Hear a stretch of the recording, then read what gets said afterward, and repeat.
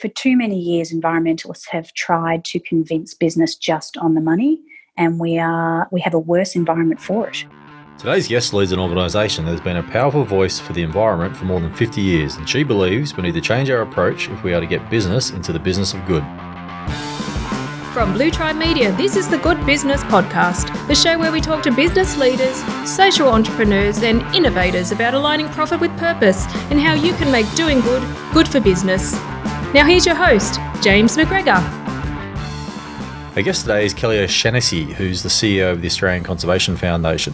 So the Australian Conservation Foundation is Australia's national environment organisation. Their more than 600,000 members speak out for a world where forests, rivers, people and wildlife thrive. And they truly embody the philosophy that the power of the people is greater than the people in power. Now, Kelly's at the helm of this dedicated movement. Growing up as the daughter of a police officer and a teacher, Kelly learnt early on not to judge people for where they are in life. If they want to do better, she doesn't judge, and she sees her role as helping people change. And this applies equally to an individual who wants to make a difference in the world, all the way through to the CEO of a billion-dollar resource company. In this episode, we hear about Kelly's upbringing growing up in a fairly tough neighbourhood where people had little money but were rich in courage and community spirit, and how this shapes what she does today. We also talk about the lessons she has learnt in trying to move the dial on big businesses' performance on protecting the environment, and what she does today to get businesses to be part of the solution. And it's not what you think.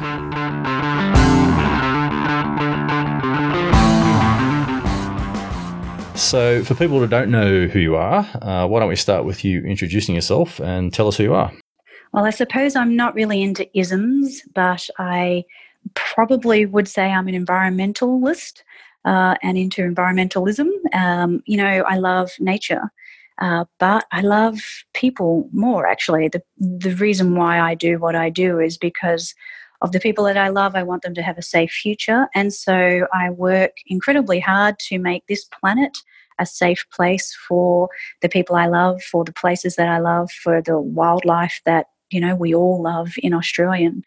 I suppose being an environmental advocate, some might describe me as an inner city latte sipper.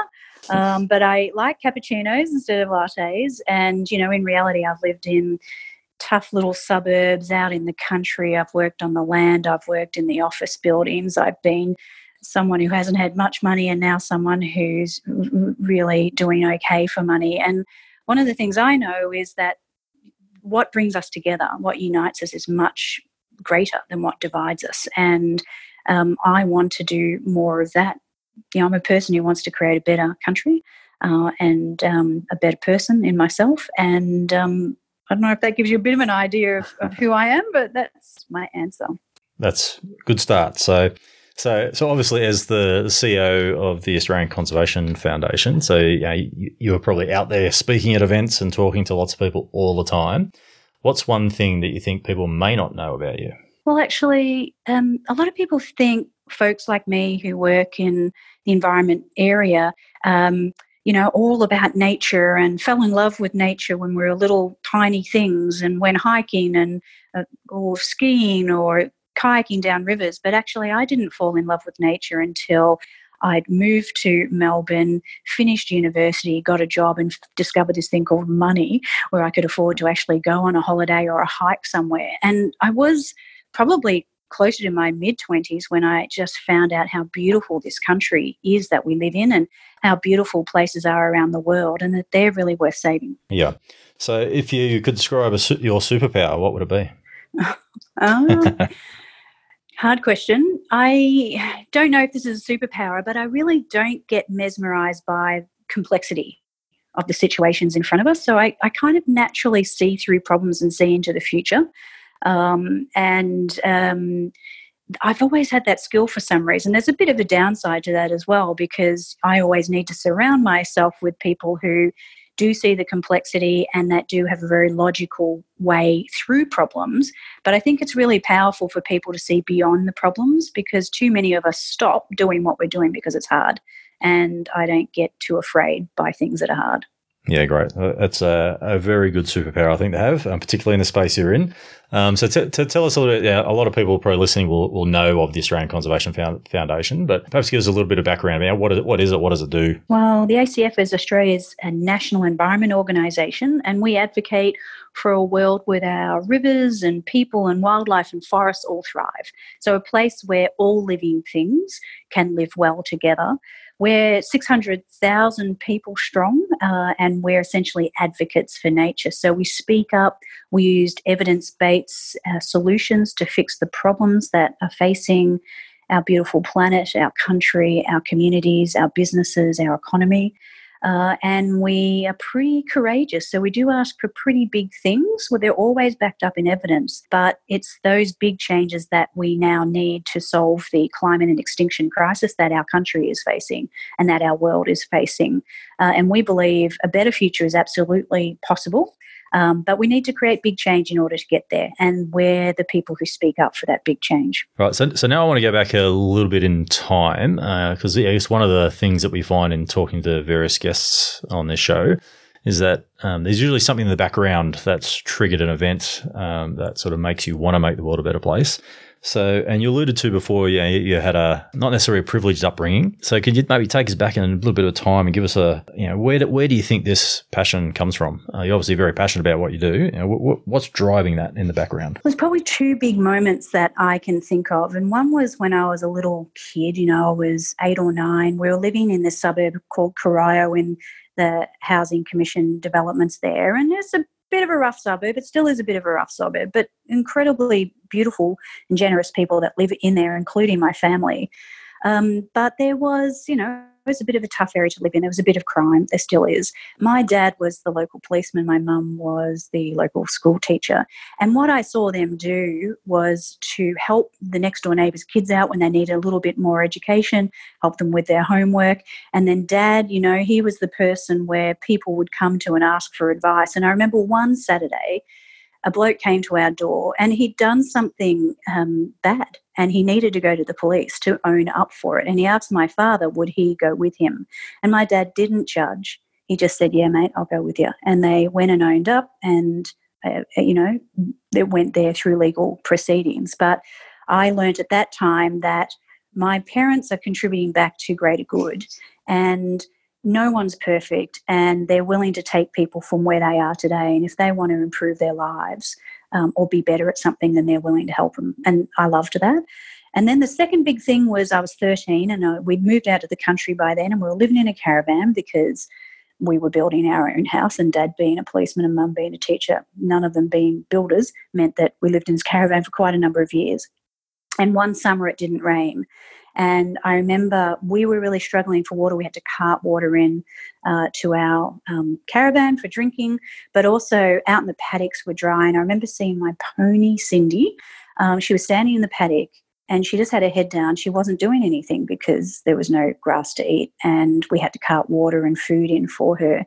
And that was after 1 year of drought. And I just thought, looking at her, we are so dependent on this planet, and in just 1 year of not raining, we as living things can't support ourselves. So humans can, because we have access to water elsewhere, but we had to look after the animals. And it made me think about being an environmentalist and speaking up for this planet.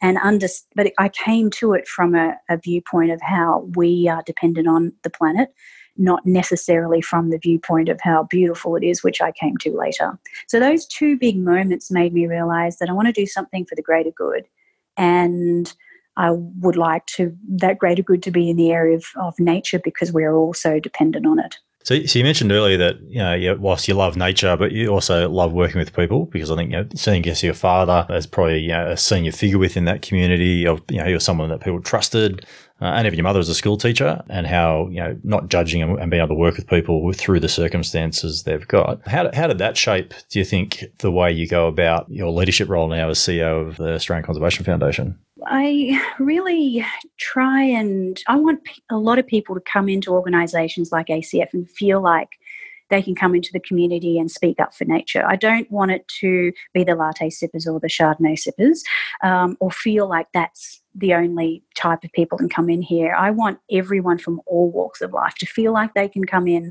and be part of the community, because we have a strong connecting value, which is a love of nature and a love of people, and we are all dependent on nature. So since I've been in the environment world, I've actually worked in business, government and non-profit. But since I've been in the non-profit world, one of my big tasks was to get as many people involved as possible. So we have 6 to 7 times the number of supporters at ACF than we had 5 years ago. That 600,000 people figure is about to tip over 700,000 actually, and we upgraded every 100,000 people. Because everyone should feel like they can speak up. And it's really taught me to not judge people for where they are, but to talk to people about what they would like to see for the future and respect that and see how we can get to that better future together. And I've been lucky to work in government and business and the non-profit sector, which very few people get that opportunity. And I really respect the different ways we create change, and we have different roles to do.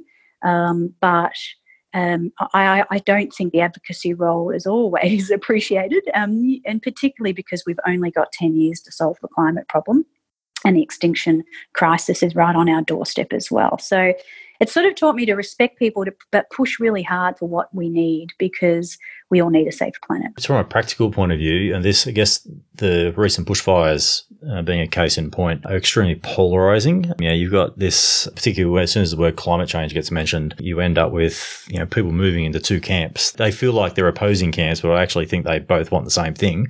In your role, how do you juggle between obviously your supporters and your members and those that you're trying to, the advocacy, the people you're talking to, trying to get them to change their ways? How do you bridge that gap? Yeah, well, I mean, our supporters are average people, although no one thinks they're average, but they are sort of everyday Australians. And it's, we have people from the city and from the country and from all different professions and from all around Australia. So we are very diverse, actually. And that's all happened in the last 5 years, that growth and that diversity. And we've got a lot further to go. But I think the thing that works the best is to communicate to people through the values that they hold. So we don't try to get involved in political wedges or one-upmanship or trying to win the argument of the day. We are actually trying to say, this is the future that the evidence and science is telling us we're going towards. But this future, or these types of futures, is where we could go if we make things like renewable energy instead of coal power and gas-powered energy. If we have an economy that actually returns value back to nature and to people as well as to shareholders.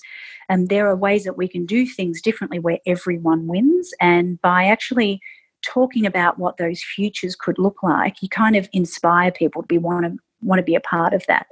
Now, I don't want to be all Pollyanna about this. We also have to run campaigns that stop bad things from happening. The Adani coal mine, for example, we were and still are very prominent in that campaign.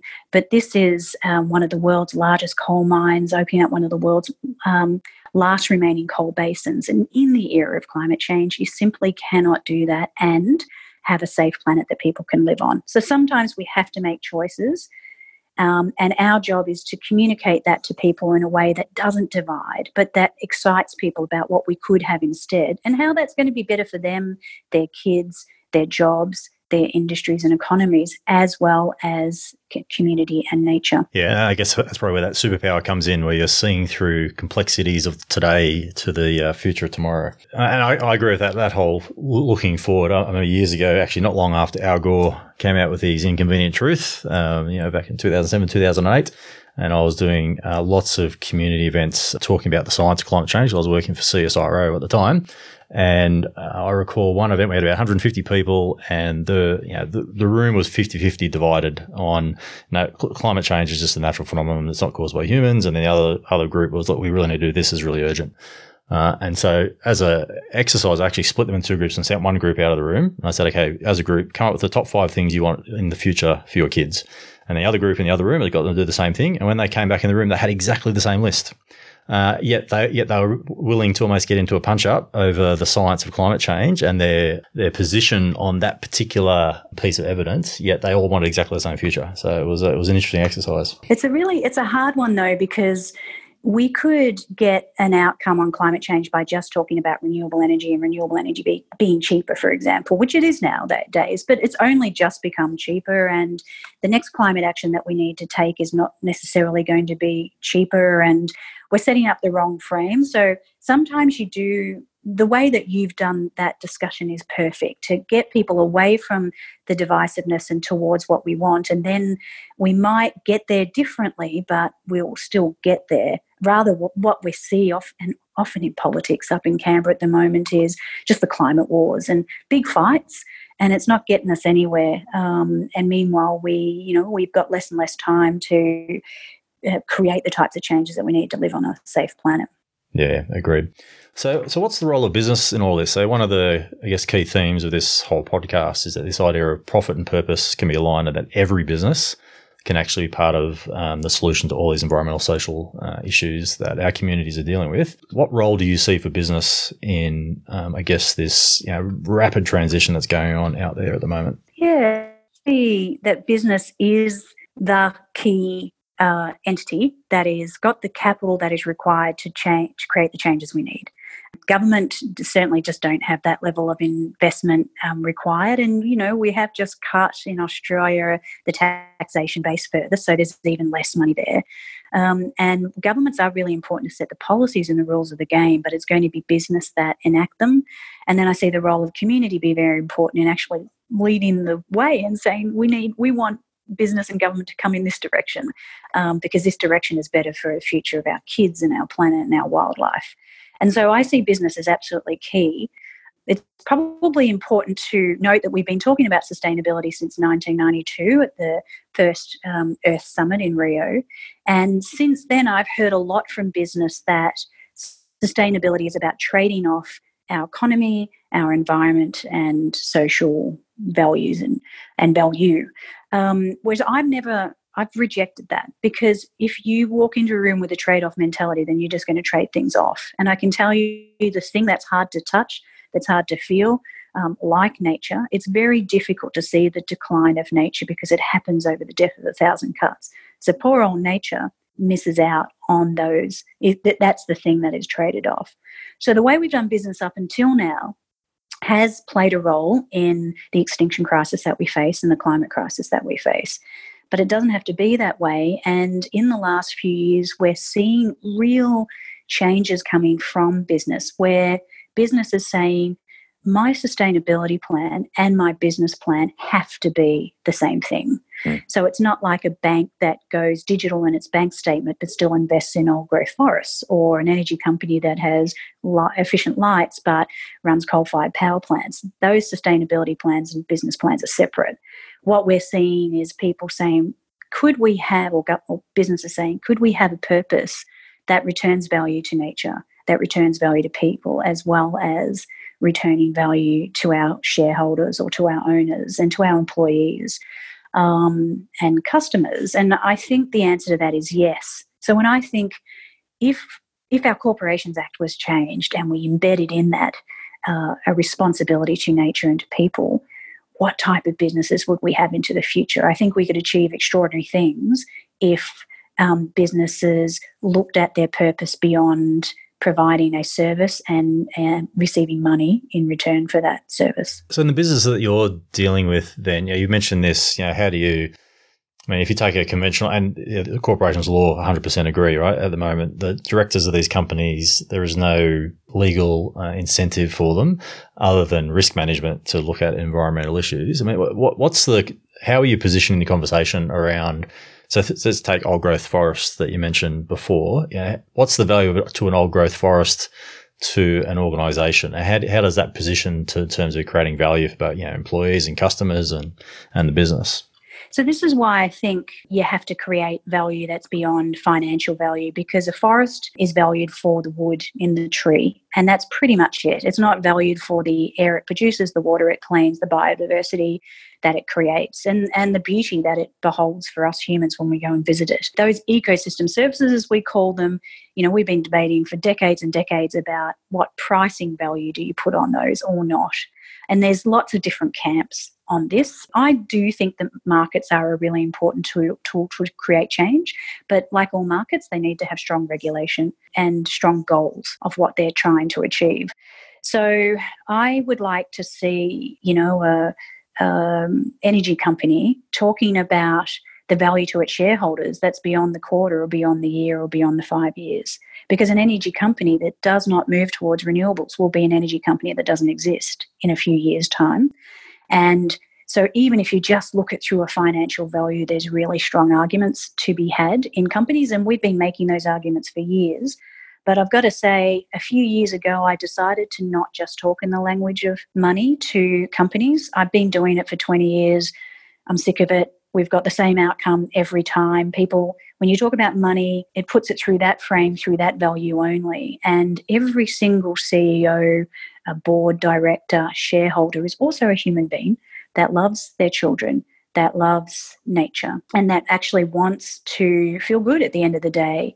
And their job in producing the products and services they produce does make people feel good.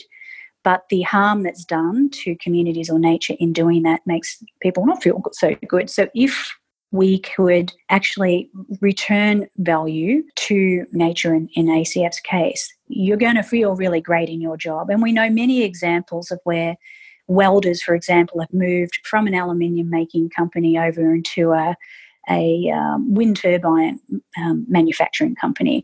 And the things they tell us at the end of the day, they feel good because they're producing something that is good for people and for the planet. So we shouldn't underestimate that. But I think we've got to look beyond monetary value. Of course, that's key if you're a business owner. But for too many years, environmentalists have tried to convince business just on the money. And we have a worse environment for it. So we've got to look, every environmental indicator is essentially declining, and we need to do things differently. So when you're dealing with these businesses or trying to get this mass change, what do you think the biggest single challenge is that you're facing? People really don't like change. I think humans don't like change. Struggle with it myself because I quite like it. And I feel the resistance to change, whether you're within a industry or a business or within governments and parliaments and political parties trying to get people to change, it's really difficult.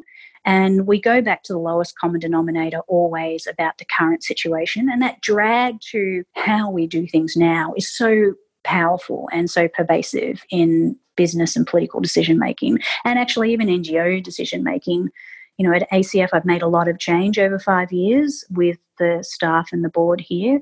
But, there's a big drag back to what we've always been and how we've always done it. And that momentum you have to build to get over that requires a lot of work. So I just think that resistance to change and that lack of imagination about what we could have instead. We talk about the climate crisis and what it's going to cost Australia if we act. That's a ridiculous question, because what's it going to provide for us? What future can we create? What jobs and industries can we create? What devastating damage can we avoid? We're asking the wrong questions because we're stuck in a resistance to change. Yeah. Have you learned any practical lessons on how to deal with that resistance? Well, yeah, I think, sort of what I said, I've stopped talking in the language of finance and quarters and started talking about what the future could hold for us and how that could be better for the particular industry or business that you're speaking with, and how the community will see that. Because what we forget is that community sentiment around things like nature and climate are now number one in Australia. And the community is also known as people who buy products, who work in your business, who vote for you, who own shares in your company. So we're all humans and we're all really worried about the climate and nature crisis. So there's a huge reason to act that's beyond finances. So I just try and excite people around that. And to be honest, the laggards, we will hold to account. We will say, what they do out in the public. Shaming for me, some people would say that's shaming, but I don't see it that way. I just say, well, you're standing up for something.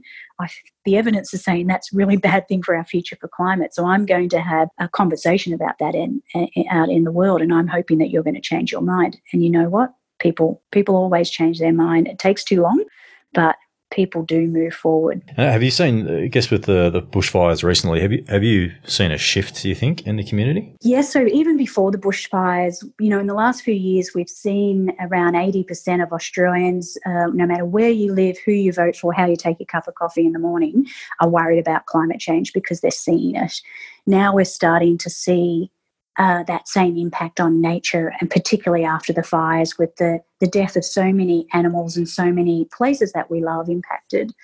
But those shifts do go away unless you really act on and build that momentum around it, and actually say to people, okay, so we have a climate problem. We've just experienced the bushfires, which are made worse from climate change. We're very worried the Great Barrier Reef is about to bleach again.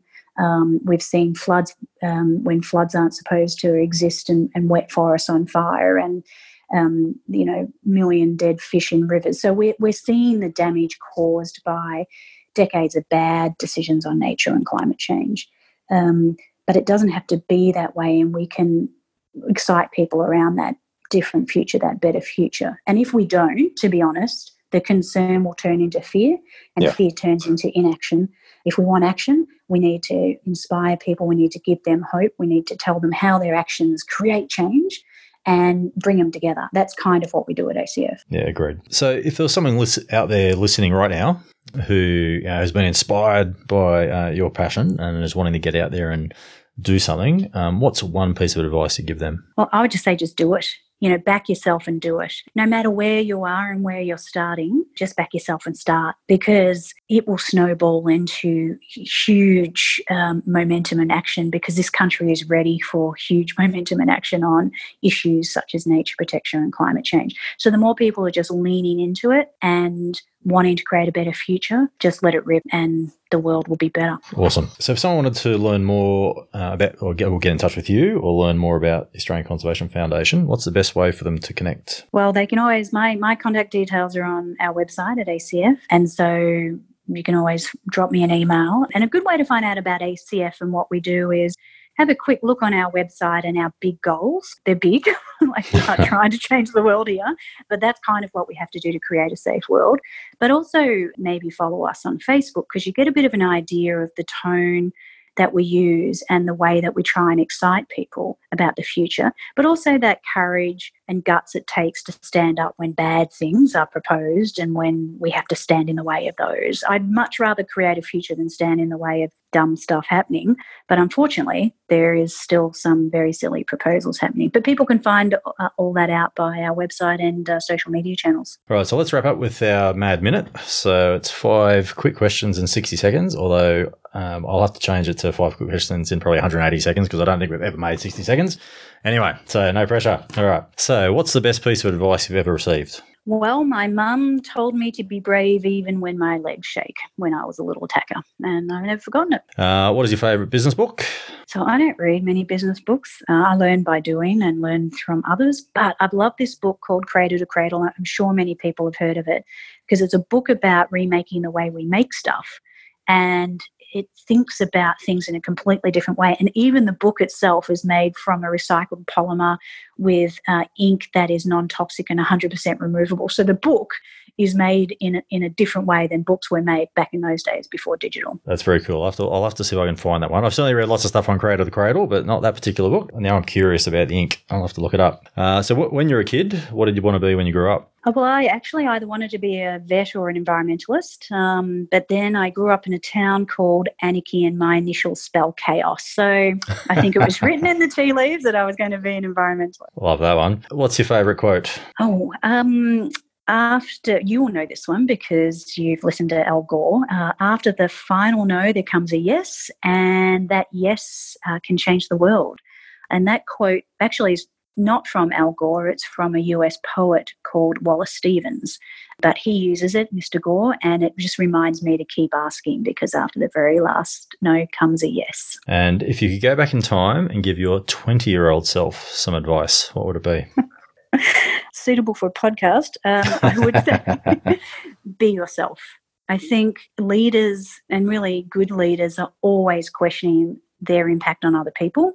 And you can only ever be yourself. No one else knows how to be you, so you can only be yourself, and embrace your strengths, embrace your weaknesses, because if you're round all your edges, you lose your edge. And I've always felt that your great strengths are the opposite to your weaknesses. So if you get rid of them, you lose your edge. So be yourself, because no one else can. Yeah, I think that's great advice, and great advice for businesses too, I think. Because in the world of people being inundated with social media and marketing messages, authenticity shines through, cuts through every single time. So I think it's really important. Absolutely. So that's it. Thanks for look. We love what you guys are doing. I think it's a really important mission you're on. I guess you're like the Rottweilers of the conservation world, constantly chasing after the bad guys to chase them away. But also protecting all the good guys as well. So I think it's an important mission. So appreciate your time, and thanks for being on the Good Business Podcast. You're welcome. Lovely to speak to you.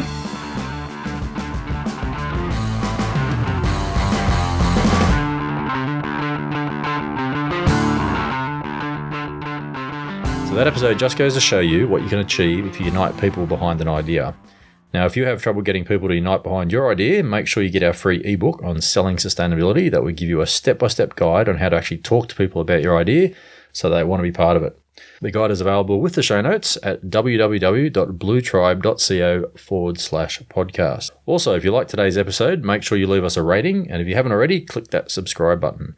Coming up in the next episode. I set out with the goal that we would be part of people's hope budgets and hopefully empower them to set out to make a difference in their local communities and ultimately our global community, because at the end of the day, we're all connected. Our guest in the next episode is on a mission to bring you good news about great solutions that address many of the social and environmental challenges in our communities by building an international news source focused on reporting in sustainability, environmental advocacy, corporate social responsibility, and climate change.